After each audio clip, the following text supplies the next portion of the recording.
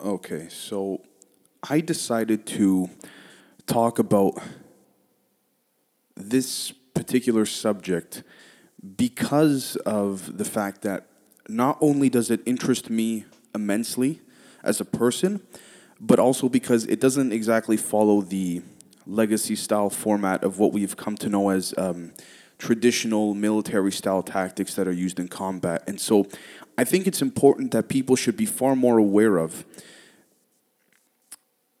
And it's something that people should understand a little better because of the fact that this may be the future going forward. At least it seems to be right now, particularly if we begin discovering things that we've previously thought to be impossible or outside of our realm of expertise, if you want to call it. So, first off, let's define asymmetrical warfare. Now, asymmetric warfare is defined as there being a war between belligerents whose relative military power, strategy, or tactics differ significantly.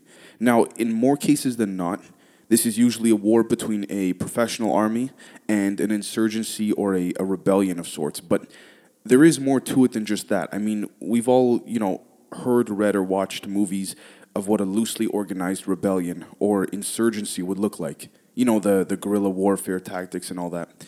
Now, asymmetric warfare is something that I find to be very intriguing for the simple fact that, particularly within the latter part of the 20th century, since roughly the events of World War II up until the modern day time, this is a type of strategy that has been largely favored by many due to the fact that it has the ability to avert and, in many cases, defeat the traditional style of military power, which is that of possessing high tech weapons and a plethora of soldiers and what have you.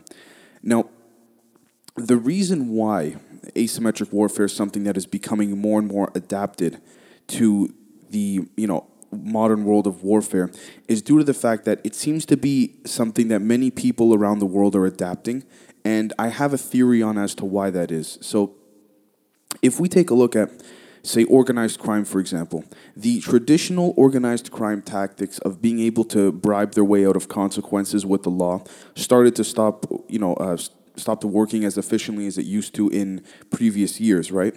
And so what happened after that? What happened was the large majority of these criminals got locked up because they were operating in the same format, which was this militarized structure of loyalty and silence, right? Which worked for a long time, right?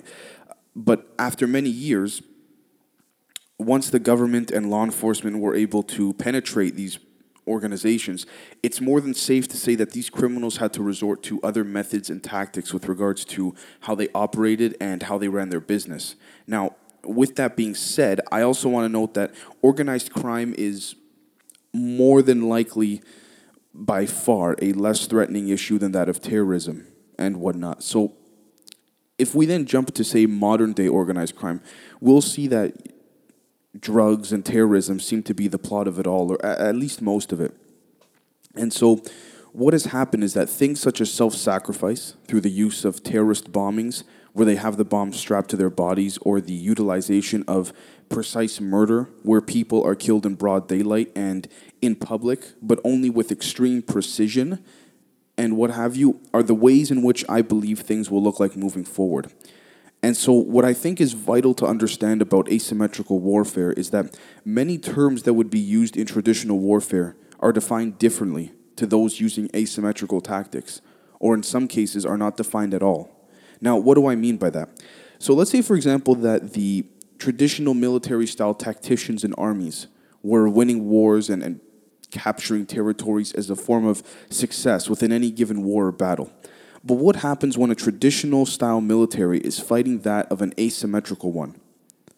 Where asymmetrical warfare groups win the war or tend to have an overall advantage against the legacy style military because of the fact that they see personal sacrifice and territorial sacrifice as a necessity in order to defeat this large army that they're up against.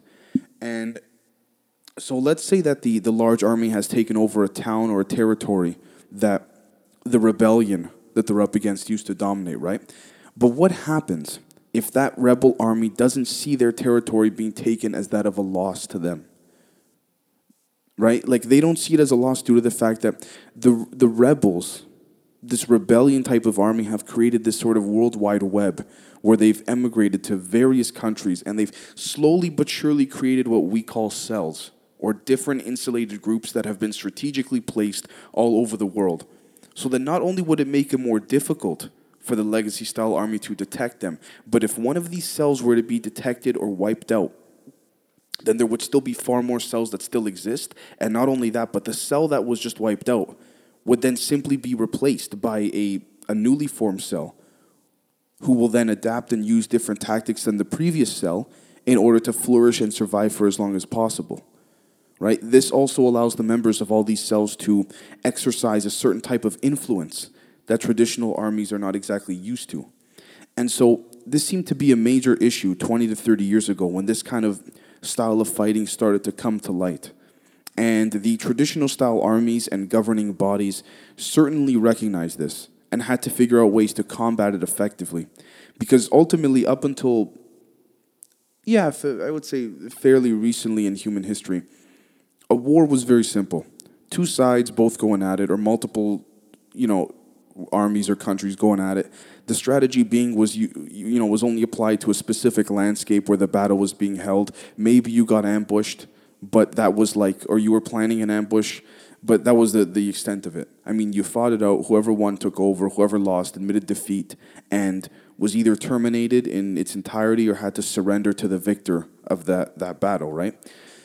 And so I think that although this has proven to be difficult for the legacy armies, the legacy style armies to adjust to, and has proven to sadly be effective for those on the other side of the spectrum, particularly the rebellions with poor moral and ethical intentions, I think the threat we may be facing will not actually come from this planet, and that is very possible for us to understand that interplanetary combat is something that is very real and may not be nearly as far away as we think. Now, you might ask, how the hell did you go from traditional military-style combat to modern-day asymmetrical warfare, to outer space?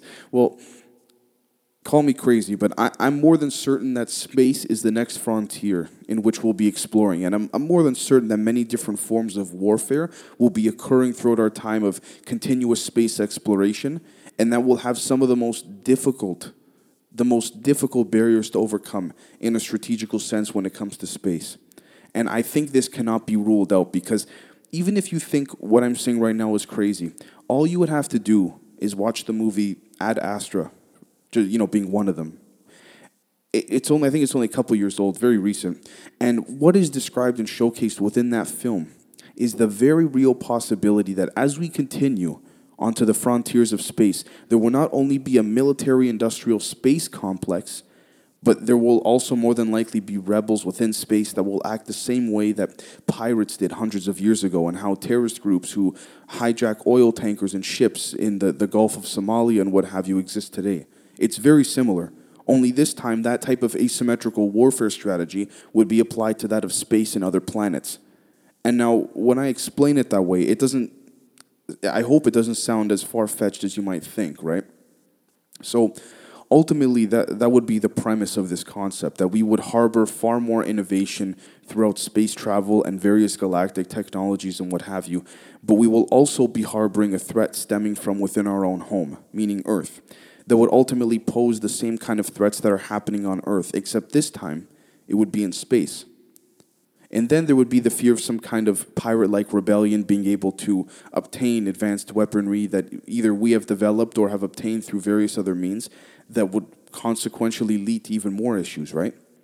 And so ultimately, I do not mean to be some, crazy-sounding, far-out-there guy that's just making up scenarios for the sake of doing a podcast. But for those that are following and know where I'm coming from, I'm more than positive that if you're still listening or watching at this point, then you see what I mean.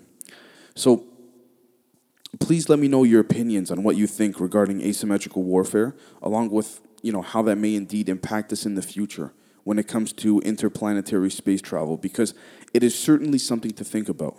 So thank you for listening, watching, wherever you are, and feel free to like, subscribe, rate, depending on which platform you're on, and we will catch you next time. Peace.